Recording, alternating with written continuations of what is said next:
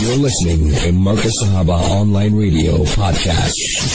Join us on your favorite show. Yes, it's our Medical Files on the platforms of Marcus Sahaba, the voice of the Ahl Sunnah wal Jama'ah. The other day I was talking to a brother and he told me, you know what, chef, man, make a plan. I really enjoy you and Dr. Farooq Hafiji.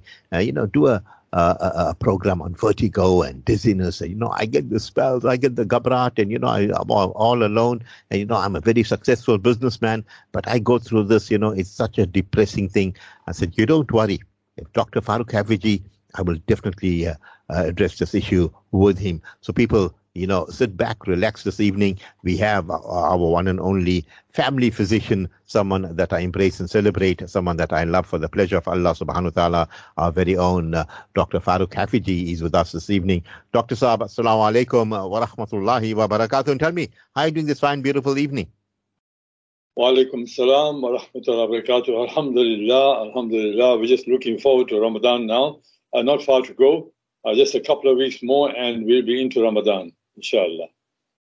Yeah, doctor, I can say it. Ahlan wa sahlan ya Ramadan. Yeah, you are honored, the month of the noble Quran.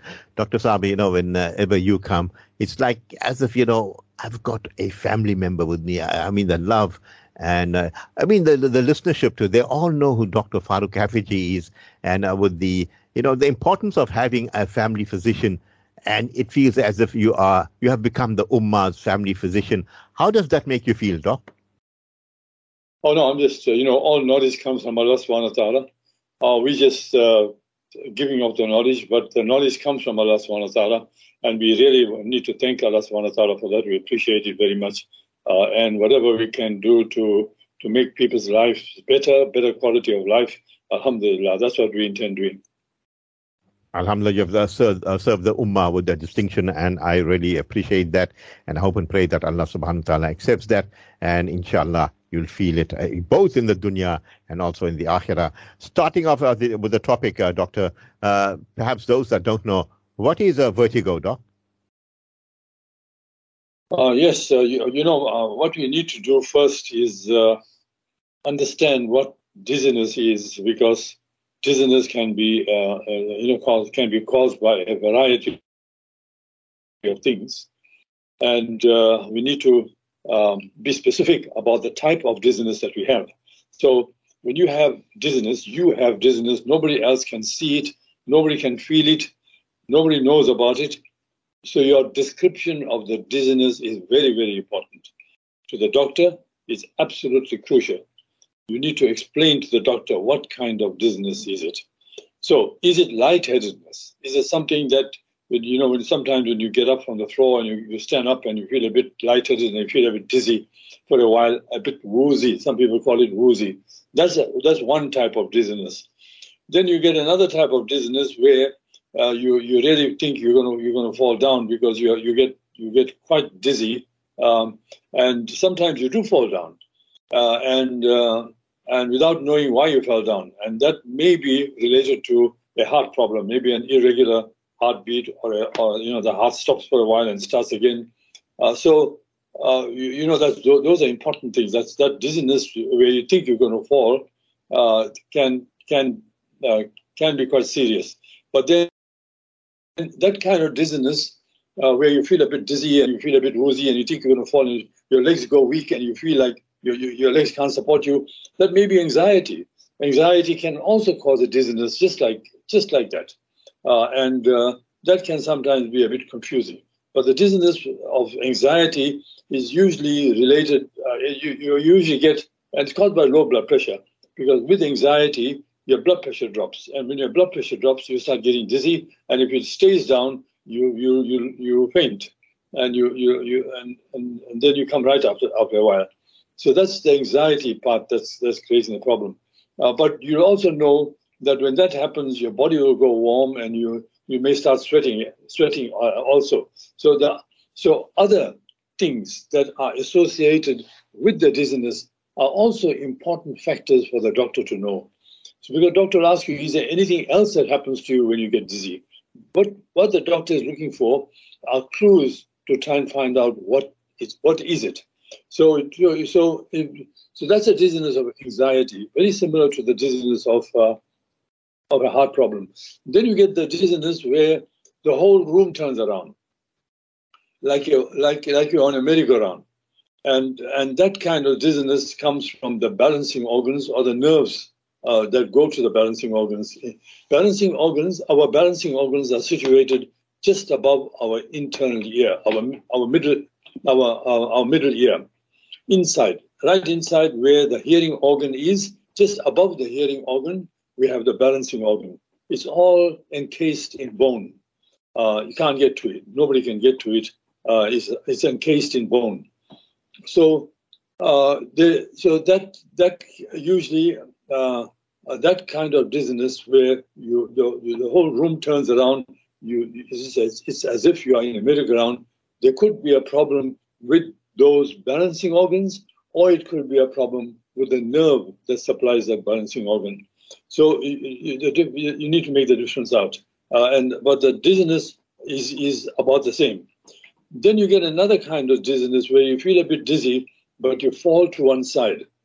You fall to one side, and to the right side or to the left side. And there we have to be very careful because it may be an indication that there is a problem in your brain. The lower part of the brain, underneath the two hemispheres, is a little part of the brain which is called the cerebellum. Cerebellum is a part where that controls one of the functions of it is to control our balance. And that's where the balancing nerves come out from. So that kind of dizziness where you're falling to one side, or you get dizzy and you start falling to one side, that needs to be checked out to see if there is a problem there, or is it a problem from there to the nerve that's supplying the balancing organ, somewhere in that line. So you can see the different types of dizziness. So if you go to the doctor and you say, "Doctor, I have dizziness," the doctor really doesn't know what you're talking about. What kind of dizziness is it? So you need to be more specific and try and find out what kind of dizziness is it? When do I get it? How long does it last? Do I get nauseous with it? Because dizziness of the balancing organs, the vertigo, can cause nausea with it. So the doctor will ask you, is there something else that happens to you with your dizziness? So you may say, okay, I fall to the right, or I fall to the left, or I feel nauseous, or I get a headache, or I sweat, and my heart starts pounding fast. Whatever else happens with the dizziness, those are all pointers to the doctor to work out what's actually causing the dizziness. So that dizziness is very important. So with vertigo is a dizziness that occurs where that the type of dizziness is like a merry-go-round type dizziness where your whole, in children we play this game where when we discover that when we turn around and whirl and whirl and whirl and whirl, and then we stand straight, we get dizzy and we fall down. Now, I think all of us try that somehow or the other when we are young. Doc, I want to tell you something, how you read my mind. I was, whilst you're talking, I said, I'm going to ask Doc this question because all of us, we got that thrill. Hey, if I go round and round and this is how I'm going to feel, and you just go and do it over and over and over. That is as kids. I mean, that's understandable. But we all did it, Doctor. Go ahead. Jazakallah. Yes, that dizziness is coming from the balancing organs. And that's called vertigo. So if you have vertigo, you need to find out now what is causing the problem. So, it's a process of elimination. It's a process of trying to work out what all the different structures that are there, and from there you can work out what's actually causing the dizziness. Beautiful indeed, Doctor. And who's most susceptible to vertigo? Is it the younger people or the older people, the middle-aged people? Which group is more susceptible, Doctor? Well, vertigo can occur at any age, but usually it's the people in the middle-age group that have the problem, and young adults, and the older people as well. It can happen at any age, and the vertigo actually is an indication that either the balancing organ or the nerve is affected. So let's take it from from the brain, from the cerebellum, that's where the nerve comes out to the ear. That nerve has two different fibers. One is a fiber for our hearing, which goes to our hearing organ, the cochlea, so that we can hear. The other part of that nerve goes to the balancing organ for balancing, to check our balancing. Now, our balancing doesn't only depend on that balancing organ. It plays a very crucial part, but our balance is also connected to our eyes, where we can see where we are. Whether we are whether the ground around us is moving or not moving. It's also connected to the nerves from our feet, which tell us whether the ground is moving or not moving. So all these three things tell you where you are in space, whether you are moving or you're not moving. So that's how motion sickness occurs. Because with motion sickness, you will be standing on a firm ground like a boat. Your ground is firm, so your feet tells you that you're on a firm ground. But the eyes tell you that the boat is rocking. And when you look, and when you feel, as you sway in the boat, your balancing organs are also moving. So they are getting conflicting reports. Your brain is getting a conflicting report. It's saying you are still, but you are not still.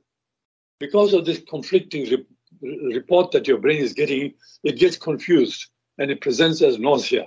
You become nauseous, and you feel dizzy and you want to lie down. That's motion sickness. Because you're sitting in a car, like you're sitting straight in a car, like you are not moving, but when you look out with your eyes, everything else around you is moving. So your brain is getting a conflicting message. It's saying you are sitting still, but you are moving. So that conflict is what causes motion sickness. So that's also connected with our balancing organs, and it's also connected with the fact that we have sensory nerves in our body which indicate to the brain where we are, whether we're in moving area or moving some moving surface, or is a surface still. So coming back now, so from the cerebellum you get the nerve coming out, which has two nerve fibers. One is for the hearing, one is for the balancing. The hearing one goes to the hearing organ, and that's it. The balancing one goes to the balancing organ. They are called labyrinths. We have three of them. We have three labyrinths. And they are all in different positions. One is vertical, where the semicircle is from front to back. You can imagine like a loop from the front to the back. The other one is from the one side to the other side of our body, from the right side to the left side, or from the left side to the right side, whichever way you want to look at it. And the third one is a flat one, flat against like on a floor. So all positions of your head are covered by these three semicircular canals. The semicircular canals have this nerve that goes to the cerebellum to tell the brain what your balance is like. So once if there is a problem, now let's look at it with vertigo. If there is a problem in the semicircular canals, then you are going to get dizzy, because the message that's going to go to the brain is not going to be a message that's correct, and that can usually be caused by an inflammation, and that inflammation is usually caused by a virus, and that stays for about 10 days, 14 days sometimes, and it goes away. And that kind of dizziness is a very vicious dizziness. The person cannot move. They really cannot walk. They get absolutely dizzy. They fall down if they start walking. And in fact, some people have been arrested for drunkenness, because the people think that they are drunk. But in the meantime, the balancing organs are so inflamed that they just cannot balance. And some of them cannot even get out of bed because of this inflammation that's in the balancing organ. It's called a labyrinthitis. There's another disease that affects these semicircular canals. It's called Meniere's syndrome, and that's usually associated with deafness as well. And there will be nausea with it. So you get dizziness and you get deafness, and usually it's one-sided. So that needs investigations, and that needs treatment. And there is treatment available for that. The other problem may be on the nerve itself, where the part of the nerve which supplies the balancing organ has a tumor on it. It's called an acoustic neuroma. That's what the name of the tumor is. It's not a malignant tumor. It's a benign tumor, but it grows and it squashes the nerve and irritates the nerve, causing you to become dizzy. So that's another reason why you get vertigo, because of the dizziness caused by this acoustic neuroma that occurs on the nerve that comes from the brain to the ear. So and then of course, I said earlier about the cerebellum. If there's a problem in the cerebellum, for instance, if you had a mild stroke in the cerebellum, which is an area of the brain right underneath the brain, underneath the two hemispheres, the two big parts of the brain, there's a little part at the bottom which is called the cerebellum. And if you've had a stroke there, you will also feel dizzy, and you lose your balance, and of course you may fall to one side or the other side, depending on where the problem is in the brain, whether it's on the left side or the right side. So when a person has vertigo, all these factors need to be taken into account. The history is very important to tell the doctor what else is happening with you, with the dizziness, together with the dizziness, and of course. Then you have to investigate it to find out where the problem is. Is it in the labyrinth, which is the actual the balancing organ, or is it in the nerve, or is it in the cerebellum of the part of the brain? So where is it? So normally the doctor would order, first of all, they'll order a hearing test to see if your hearing is down, and if your hearing is normal, then you can exclude the Meniere's syndrome, because remember, Meniere's syndrome is associated with deafness. So then you know that this is not Meniere's syndrome, this is something else. If it's a short-term thing lasting 10 days, 14 days, and it goes away, then we know that this is a virus that's causing the problem, and usually it settles down on its own. And the problem with this type of vertigo is that it recurs.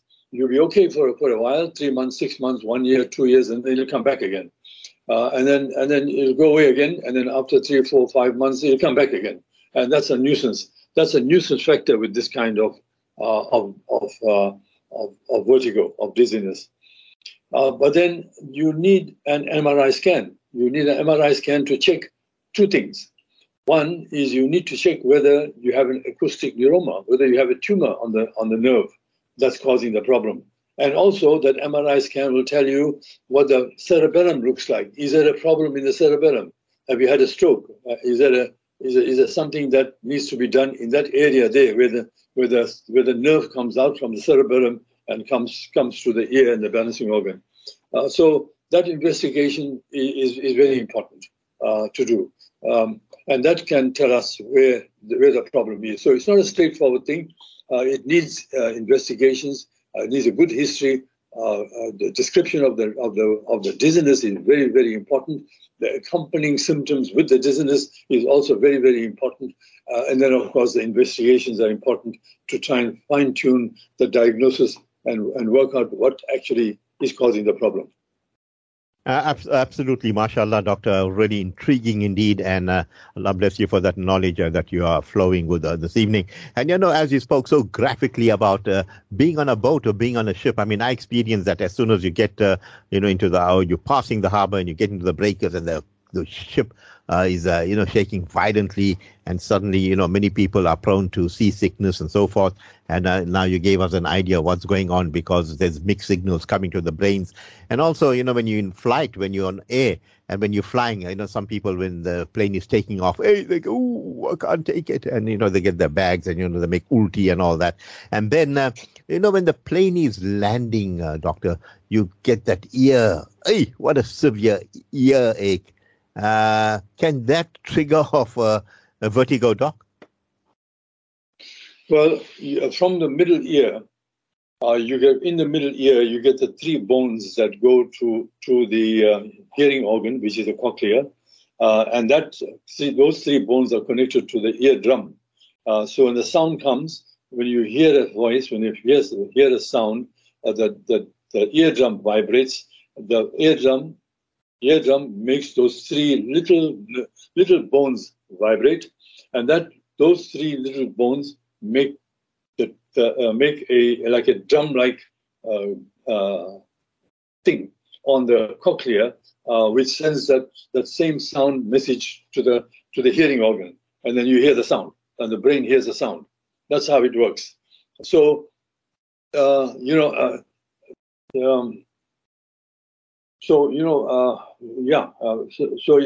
it's important to know that, because that's the middle ear. Now the middle ear is also connected to the nose by the eustachian tube, and that's what makes our ears pop when we go up a hill or come down a hill.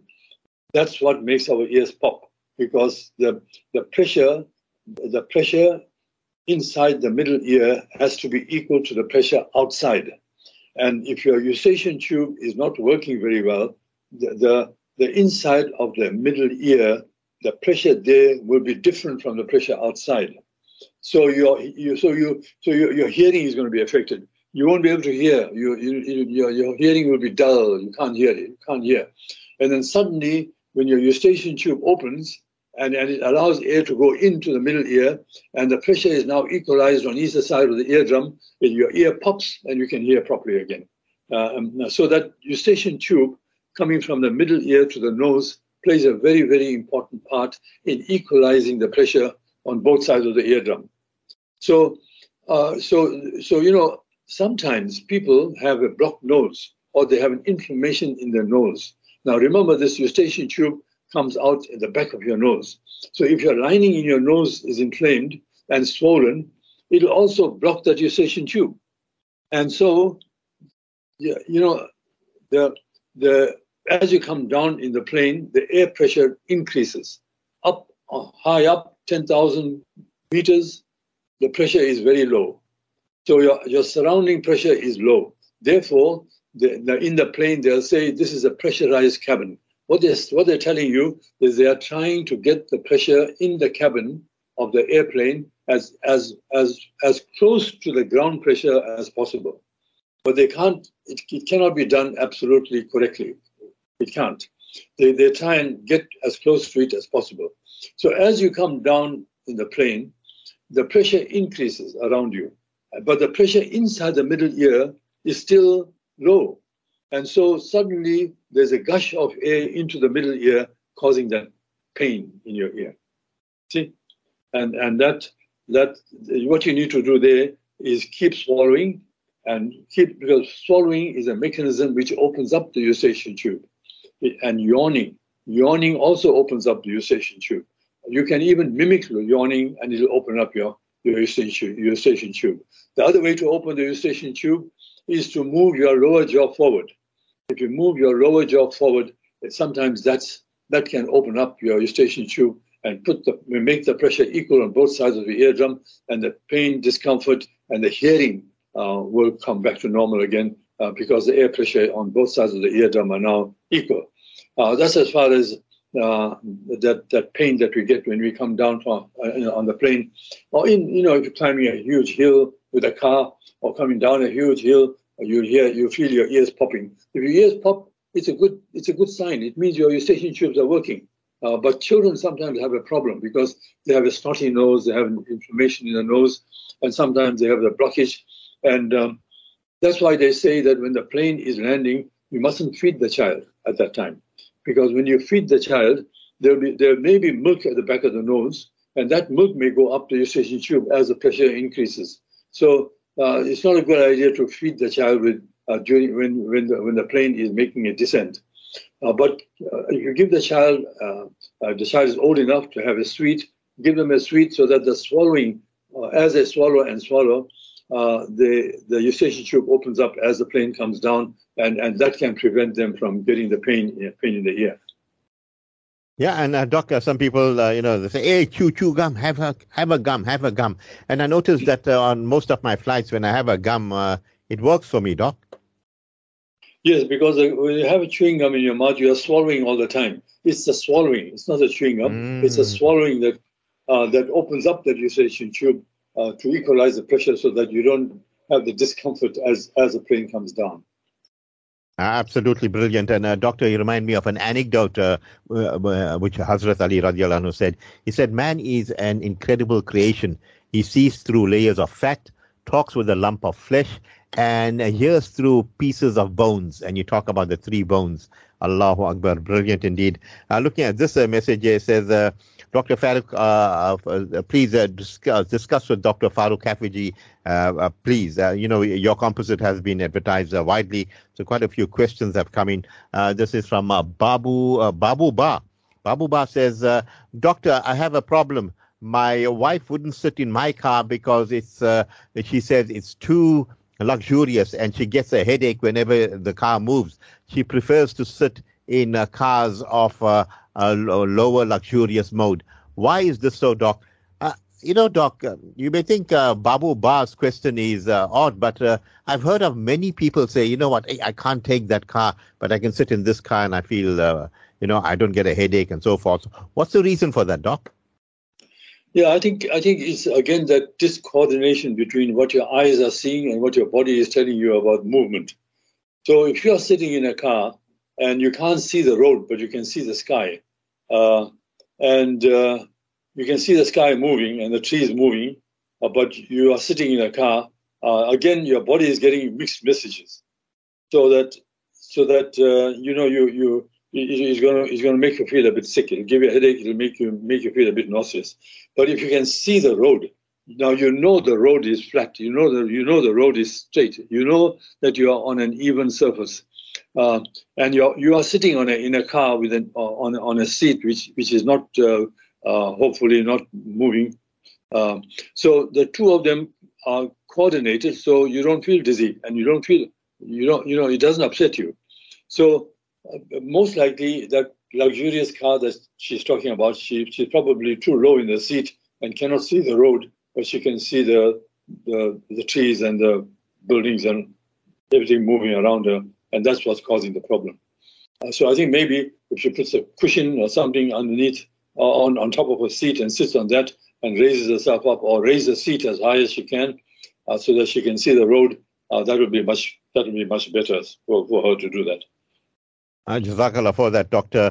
Mariam Ben says, Doctor, I have a grandson who's a bit squint, but he's always knocking into things and falling down. I'm wondering, is it vertigo, or is it a problem that he's got that can be resolved? He also has glasses, Doctor. How do you respond to Mariam Ben there, Doc? No. You see, if your child has a squint, it has to be attended to very early in life. The earlier you attend to a squint, the better the prognosis.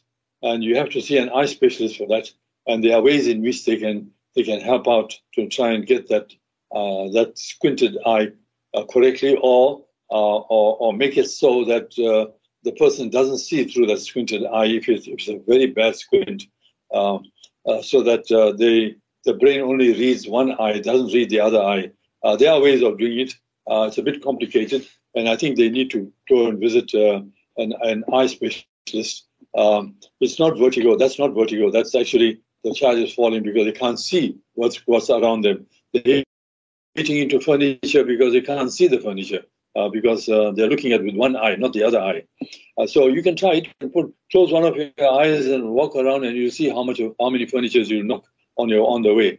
Allah Ta'ala has given us these two eyes with the 180-degree vision from right to left. So even if you are looking straight, we have peripheral vision, which means that although I may be looking straight at you, I know what's happening on my right side and what's happening on my left side, and to extend what's happening below me and slightly above me. That's our peripheral vision. So when you have one eye working only, you have a lack in the problem.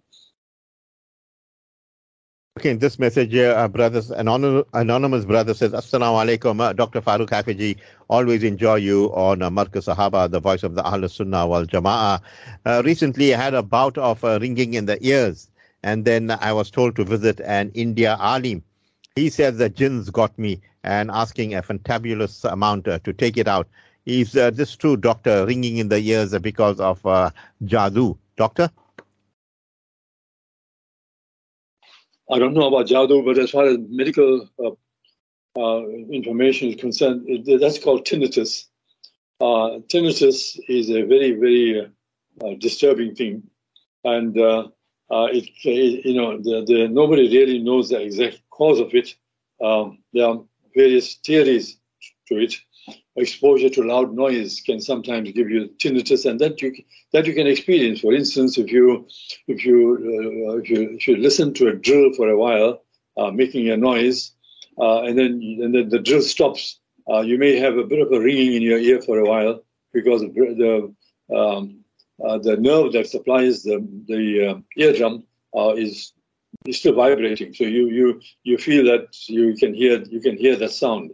But tinnitus has, there's no actual treatment for it because nobody really knows the actual cause of it. So you have to camouflage the sound with some other sound, which is a pleasant sound. So you can put a kiraya on and listen to the kiraya so that the tinnitus is not there anymore. So you're listening to some other sound, and if you do that, you can get some relief from the tinnitus. But then you can't do that all the time. So there will be periods when you can hear that sound. Also associated with deafness caused by loud noise, high frequency deafness. High frequency deafness usually occurs when you are exposed to loud noise for a long period of time, where your nerves of hearing get damaged from the high pitch, from the high volume of sound that you're listening to, like mowing a lawn for long periods of time without ear protection, or using a drill which makes a big noise without ear protection. These can all damage your hearing organ and cause you to develop high frequency deafness as you get older, and that can sometimes be accompanied by tinnitus, which is the ringing in the ear. There's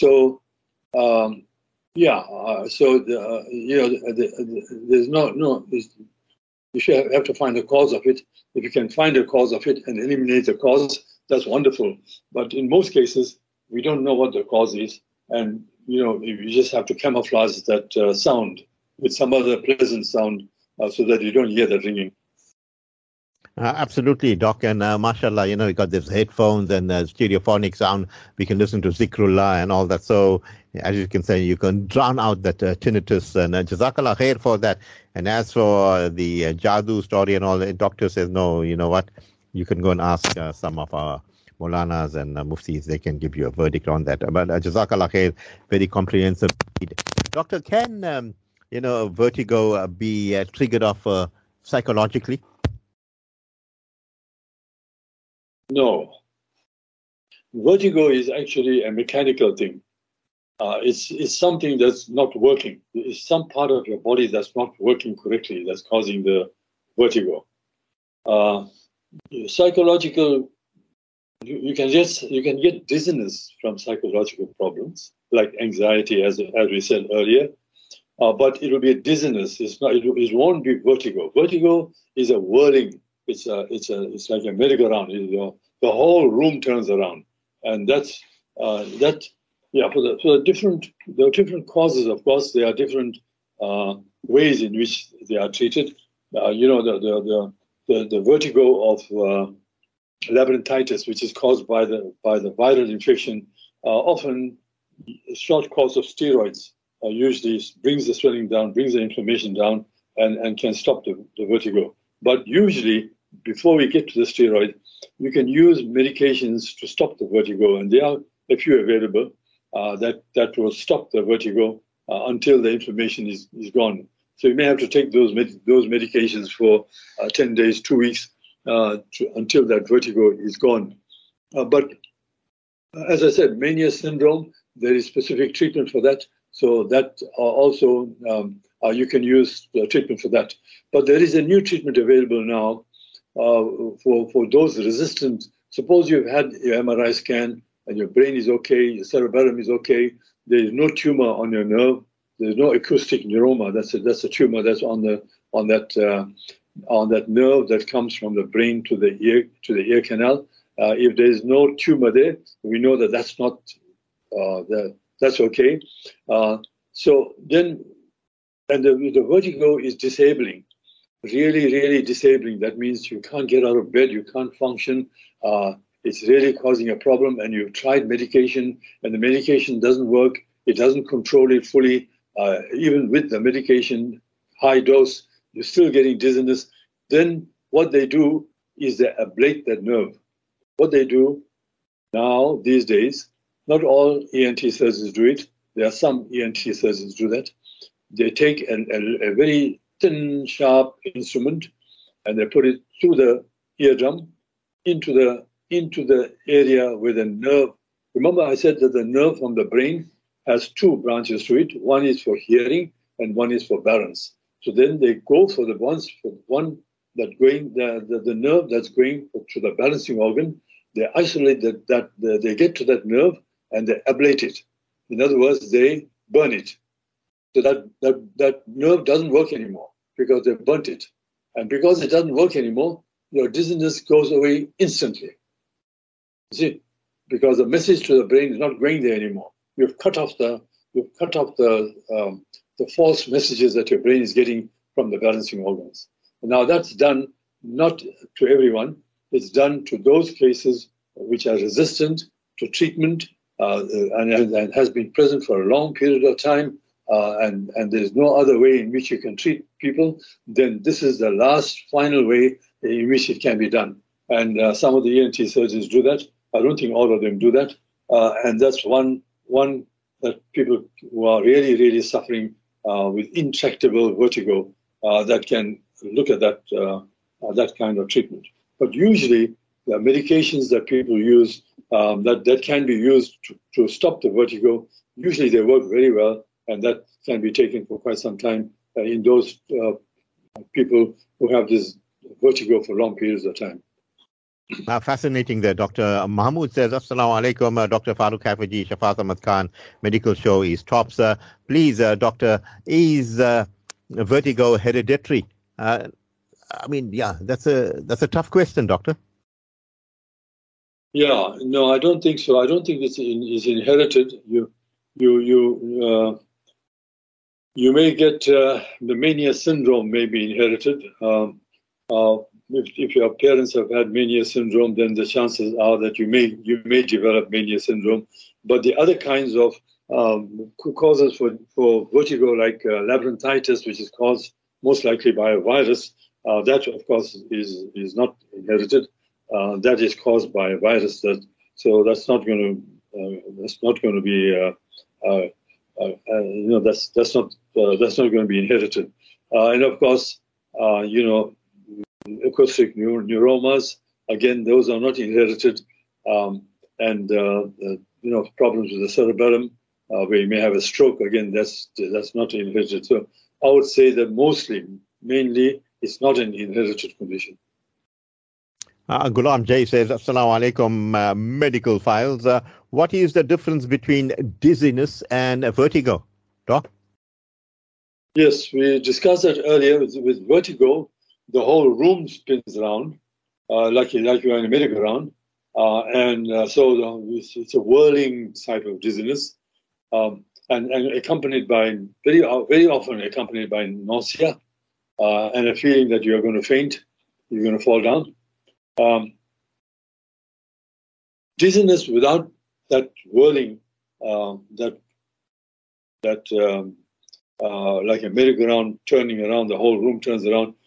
The normal dizziness is not like that. The normal dizziness is just a slight dizziness with a lightheaded feeling. That's the best way to describe it. And it has the room is not spinning. The room doesn't spin, nothing spins. And So once it starts spinning, you know that's the balancing organ problem. If it doesn't spin, that's just normal dizziness.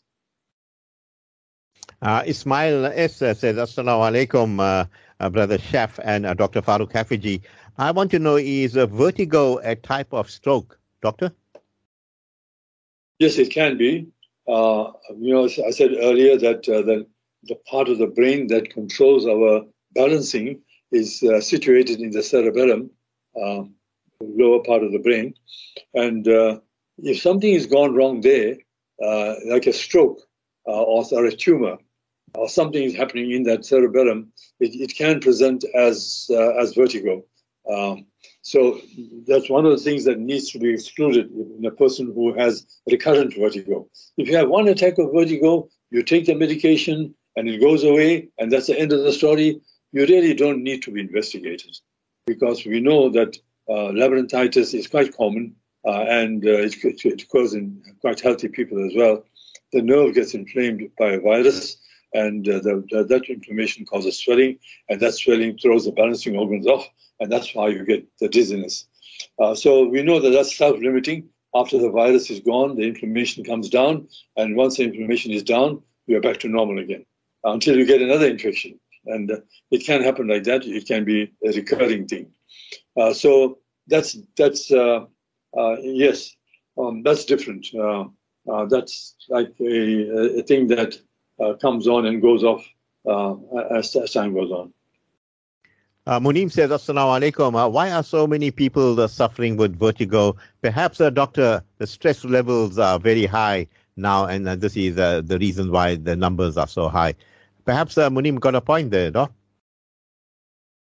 Well, yes, but I think people confuse dizziness with vertigo, or vertigo with dizziness. So you need to separate that. It's like, I'll give another example. People say they've got a headache. Sometimes they say they've got a migraine. So migraine is a specific type of headache. So when a person has a headache, they shouldn't say I've got migraine unless it has been diagnosed as migraine, because migraine is a specific type of headache. So in this situation as well, vertigo is a specific type of dizziness.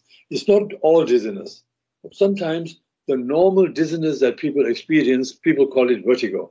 But in fact, it's not vertigo. Vertigo, you have to have the room or the area around you spinning like you're in a merry-go-round. That's the vertigo that we're talking about. Yes, that can be very disconcerting. And so we need to make the difference out. As I said earlier, the description of the dizziness is very, very helpful to the doctor. It can give a lot of information to the doctor. I'm looking at this message. I don't know whether to read it or not, but Rafiq says, Assalamu alaikum, Doctor. Qasam, when I see my wife, I get dizzy and I want to hide in the room. Is she giving me vertigo? Doctor, your response? Yes, well, vertigo is not vertigo. That's dizziness. Again, I think there's a confusion there. But yes, dizziness it can be emotional as well. People get very emotional, they get very angry, they get dizzy, they get very happy, they can get dizzy for a while, because that's usually due to fluctuations in the blood pressure. And that's a temporary thing. It settles down as the blood pressure settles down. And usually when the blood pressure drops, you start feeling a bit dizzy. And people experience this sometimes when you're sitting down on the floor for a long period of time, and you get up and you feel a bit dizzy. That's the dizziness that we're talking about. Emotional dizziness, and yes, it can be. If you get very emotional, you can feel a bit woozy and a bit dizzy for a while, but it doesn't last long, and it's self-limiting. Yeah, so when you get dizzy, it's a sign that your body is telling you go and sit down or go and lie down. You see, our body gives us signals, and we need to take care of the signals. We need to acknowledge that our body is telling us something. Our body can't talk to us, but our body gives us signals to tell us what to do. For instance, if you get very sleepy your body is telling you, go and sleep. You need sleep. So you need to find some way to go and lie down for about 15, 20 minutes and have a sleep. Because you may be short of sleep, or you didn't have a good sleep. You may have had a restless sleep, and your body wants to sleep. So it is trying to put you to sleep, and is telling you, go and sleep. Or you may feel very tired sometimes, and you really feel exhausted. Your body is telling you, go and rest, go and lie down. You need a rest. So we need to listen to our body, and pain, of course, is another symptom that our body produces to tell us that there is something wrong in that area. So we need to pay attention to that pain. We can't say, oh, I just got a little bit of pain here, I'm going to ignore it. No, the pain is coming there. The body is telling you there's something wrong here. There's something not right here, and you need to attend to it. It's like a car. So you hear a sound in the car, and if you leave it, the sound is going to get bigger and it's going to damage other parts of the car. So you have to attend to that sound. In the same way, we get symptoms in our body, and our body is telling us to watch out, take care of it. There's something not right here. Something is going wrong. You need to attend to it to find out what's actually causing the problem, and sort it out. And in that way, you won't make the situation worse, and you won't cause other parts of the body to be affected by this small little problem that you have. Suleiman Ba says, Assalamu alaikum, Dr. Farooq Habiji. I must tell you that you are one of my favorite doctors, and I always read your book on Ramadan every year before Ramadan, and I bought it many years ago. Jazakallah khair for that, and perhaps you should be discussing that with Brother Shafat on Medical Files for your Ramadan show. Hey, I tell you, Suleiman Ba, you on the ball there, and he wants to know, does high blood pressure and low blood pressure bring about vertigo? Very powerful question there, Doc. Yes, it can. Definitely low blood pressure will cause you to feel dizzy. And the cardinal symptom of low blood pressure is when you're sitting down and you're okay, and when you stand up, you feel a bit dizzy for a while. And that indicates that your blood pressure didn't adjust according to your posture. So normally when we are sitting down, our blood pressure is down. It doesn't have to be high because you're not in a standing position. The heart doesn't have to work very hard to pump the blood to various parts of our body in a sitting position. But somehow when you wake up, now the heart has to wake up and start pumping harder to get the blood up, to your brain. And sometimes there is a lag for a few seconds, and that can cause you to feel a bit dizzy. So low blood pressure, definitely, it can cause dizziness. And of course, sometimes with the low blood pressure is prolonged, the dizziness can be quite prolonged.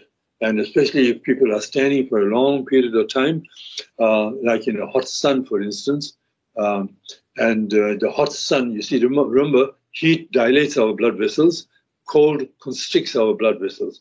So if your blood vessels get dilated in your periphery, in your legs and your arms, and you are standing in the sun, the blood pools down in your legs and your arm because of the distended blood vessels in that area because of the heat. So because the blood is pooling lower down in your body, there's not enough blood coming to your brain. So what happens? You get dizzy and you fall down and you faint. And that's why people faint when they're standing for long periods of time in the sun without moving.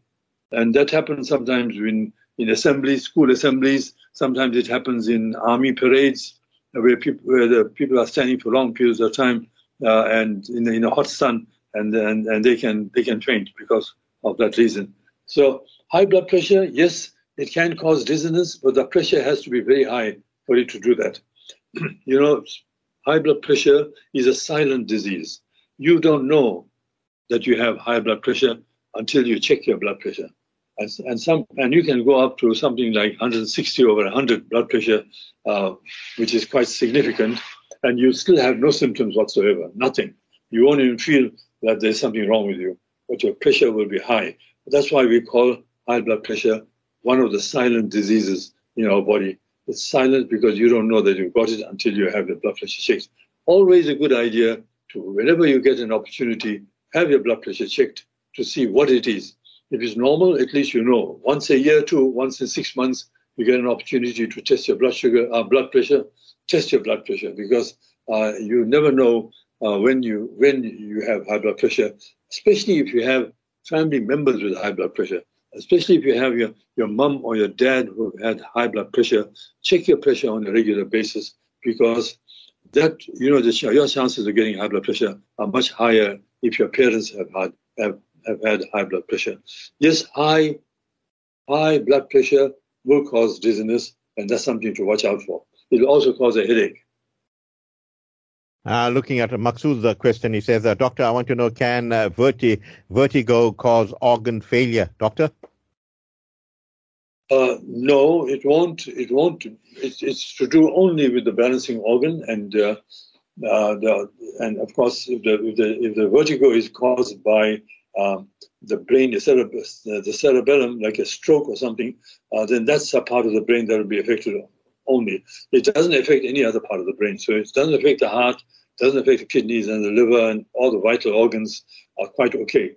It doesn't affect that. What may happen, of course, with the vertigo is that the person may fall and injure themselves. And usually this happens in a bathroom. Because in a bathroom, because we have a little space, there's not much space to move around. So there is quite a bit of turning in the bathroom. And because you're turning in the bathroom, remember that the movement, your movement, turning to right or left, will stimulate that balancing organ, and of course will exaggerate your dizziness. And of course, that's when your vertigo may cause you to fall.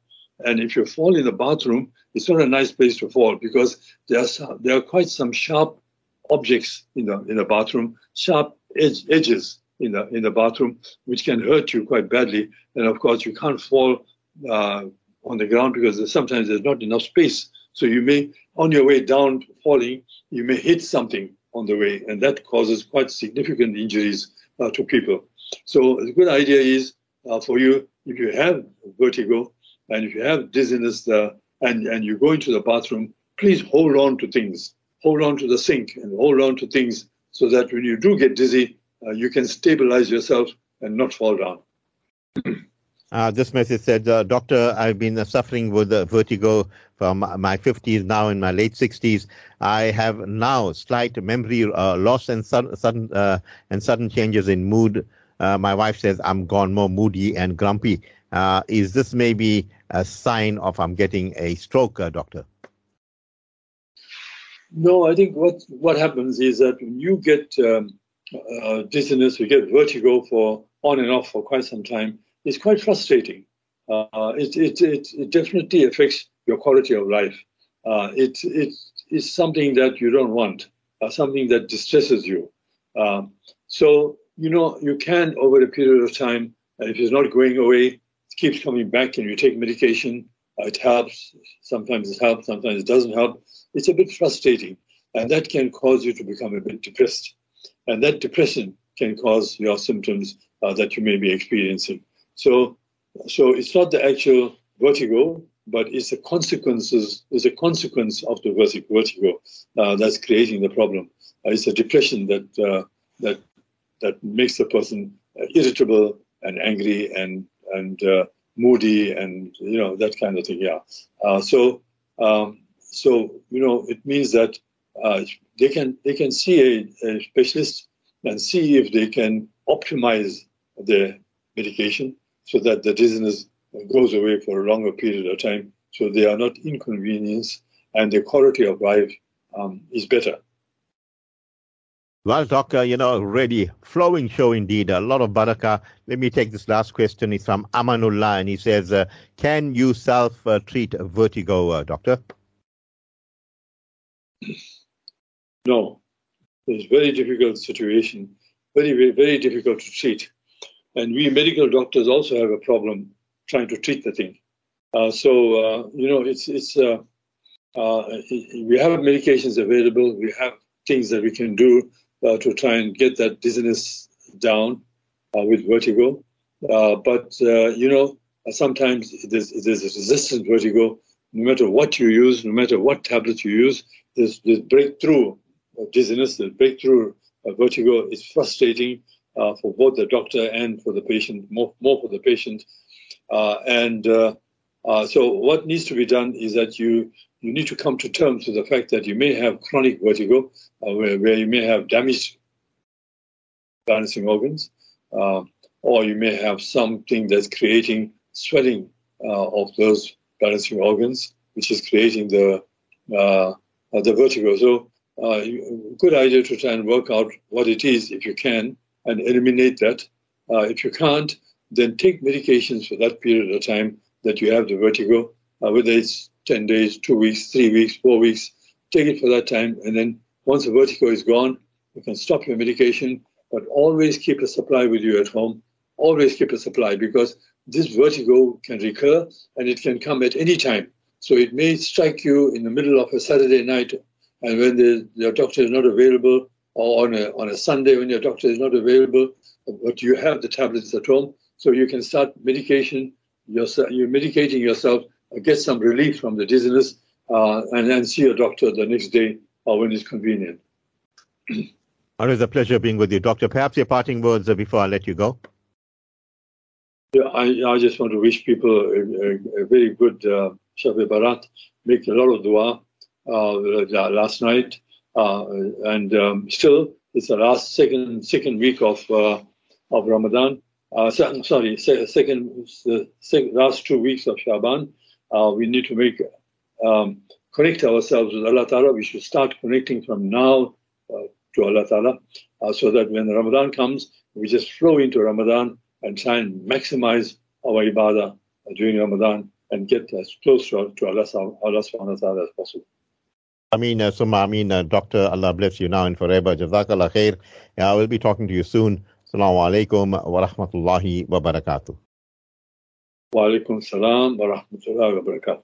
Time for us to go for the Isha Azan, and inshallah we will continue with the pertinence punctuated.